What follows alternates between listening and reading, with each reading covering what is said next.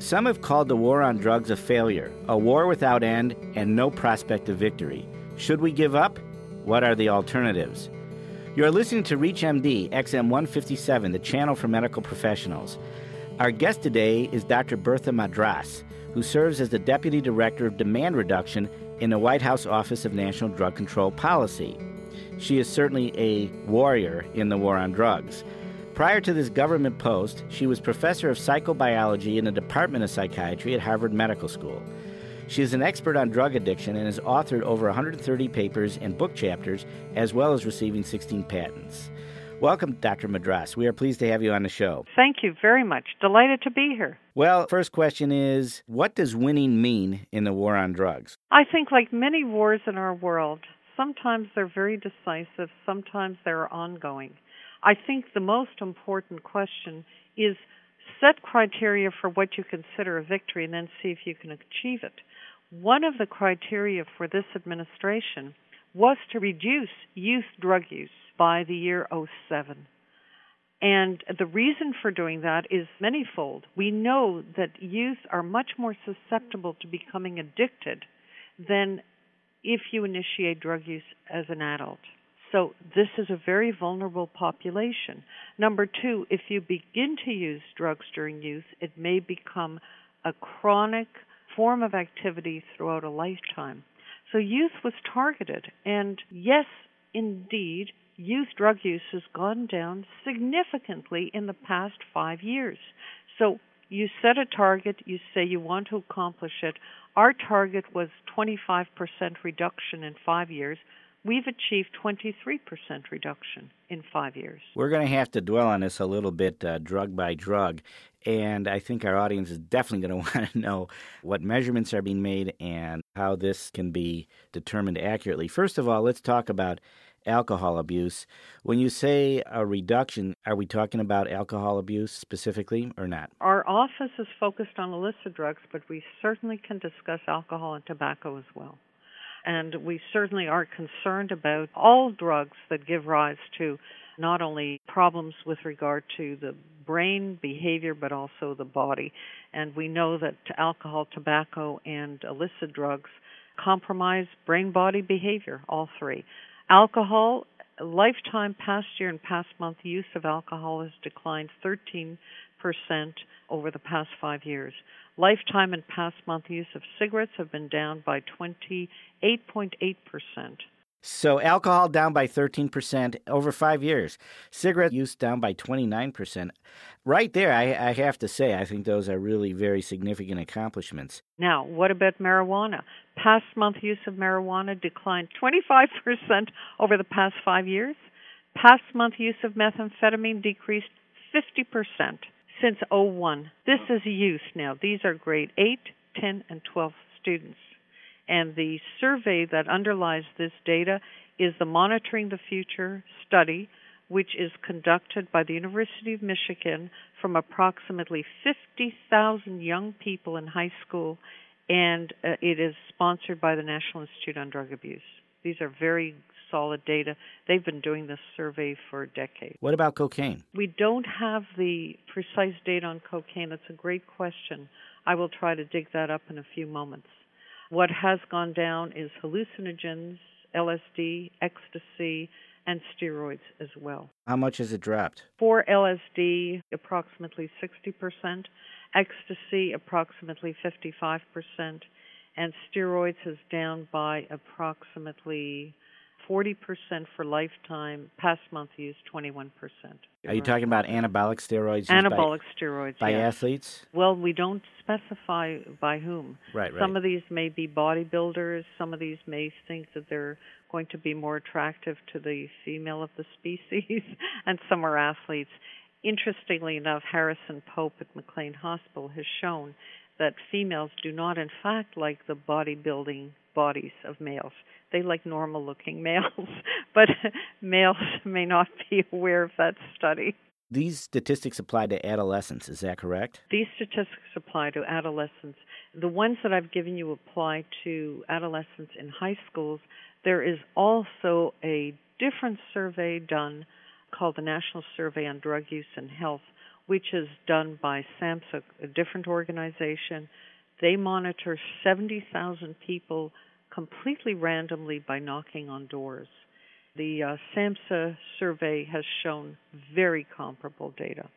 They have shown that in adolescents aged 12 to 17, drug use has declined about 23% as well, and that constitutes 844,000 fewer youth using drugs. Now, adults, essentially, drug use has remained stable in adults with a few caveats.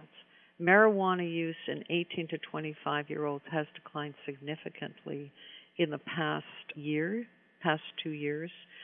What has not declined at all but has increased very significantly are the drug use amongst baby boomers.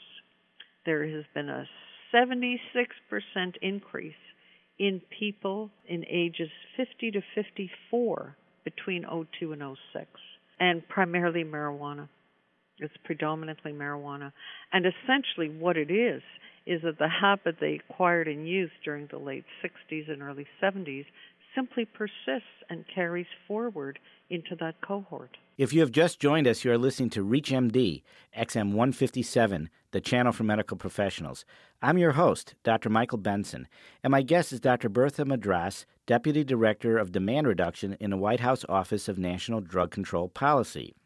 Today we are discussing the war on drugs. Is it winnable?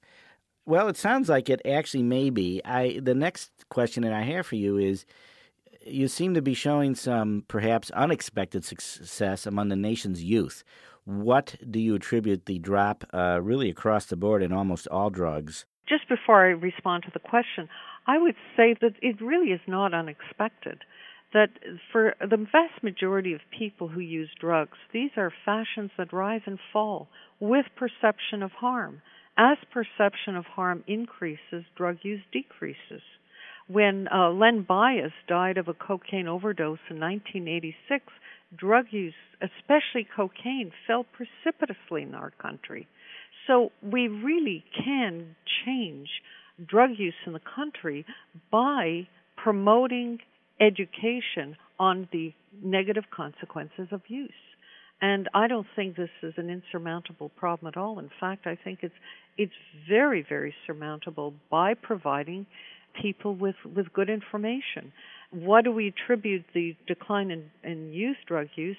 What we have from the National Survey, again, which is a very powerful analysis of drug use patterns, is that kids who saw ads, saw prevention material, had parents who conveyed harmful effects of drugs to them, had much lower drug use than those who did not. So that providing prevention material, which is essentially focused on what are the harmful effects of drugs, has really had an impact on drug use in youth. With the rise in marijuana use among baby boomers, though, our nation's youth are directly exposed to drug users. So I'm a little bit confused about education in the school on one hand, and then, of course, potheads at home on the other hand. The question for you then is, have interdiction efforts been more helpful? Incarceration of drug pushers? Do any of these other tactics in the war on drugs provide benefit? I think a balanced approach is the most effective tactic, and that is you balance supply reduction with demand reduction. Let's just get back to addressing the use of marijuana by the baby boomers.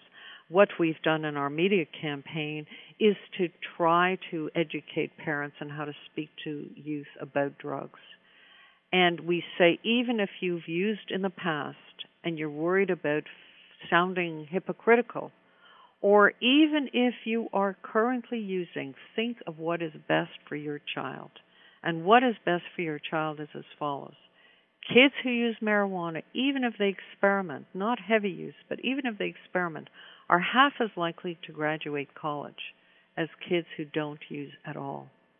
Kids who don't use at all are much less likely to steal as adults, much less likely to engage in drug selling as adults, and much more likely to have high grades in high school.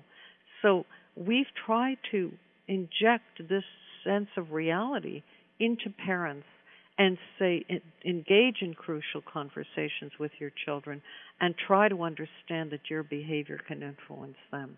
Now, the drug use amongst the 50 to 54-year-olds is quite small compared to 18 to 25-year-olds. So we think they constitute a minority of parents. In fact, that's only about 6% of that age group that's using. As a physician, I'm inherently skeptical of anecdotes, but in talking to you, I just recalled last year one of my children went to a friend's house and the parents were actually smoking marijuana in the living room. And my children chose to leave. Well, that's a very wise child, very well educated by parents, I must say. So not that this anecdote proves anything, but certainly it is a situation that can occur. So the take-home message for our audience is the war on drugs is not all rhetoric, not beyond our control, and it sounds as though drug abuse or substance abuse across virtually all categories among high school students in the last 5 years has made a noticeable and meaningful drop. Absolutely, except for one category, which I think is critical to highlight, and that is prescription drug abuse. That's a big problem, and it's a growing problem. And the reason is that it is more new initiates into prescription drug abuse for the past 3 years. New initiates were higher than new initiates into marijuana use. And prescription drug abuse has increased, especially in the 18 to 25-year-old category. And one of the reasons it's increased is that there's a misperception that these drugs are safe. And the bulk of the prescription drugs that are being abused are opioid analgesics, which, as you know very well as a physician, very unsafe, not only because of the addiction potential, but also overdose and death. And yet people are beginning to enter into this arena because of misperceptions, as well as the easy availability of these drugs from medicine cabinets. Well, hopefully that's something that can be addressed, as well as some of the other drugs have been addressed in terms of reduction strategies. I want to thank Dr. Bertha Madras, who has been our guest. We have been discussing whether or not the war on drugs is winnable, and from talking to her, I believe that the answer is yes, quite possibly. I'm your host, Dr. Michael Benson. You have been listening to the Clinicians Roundtable on ReachMD XM 157, the channel for medical professionals. We would really love to hear from you. For comments and questions about this program or suggestions for other shows, send your email to xm@reachmd.com. Be safe, be informed. Thank you for listening.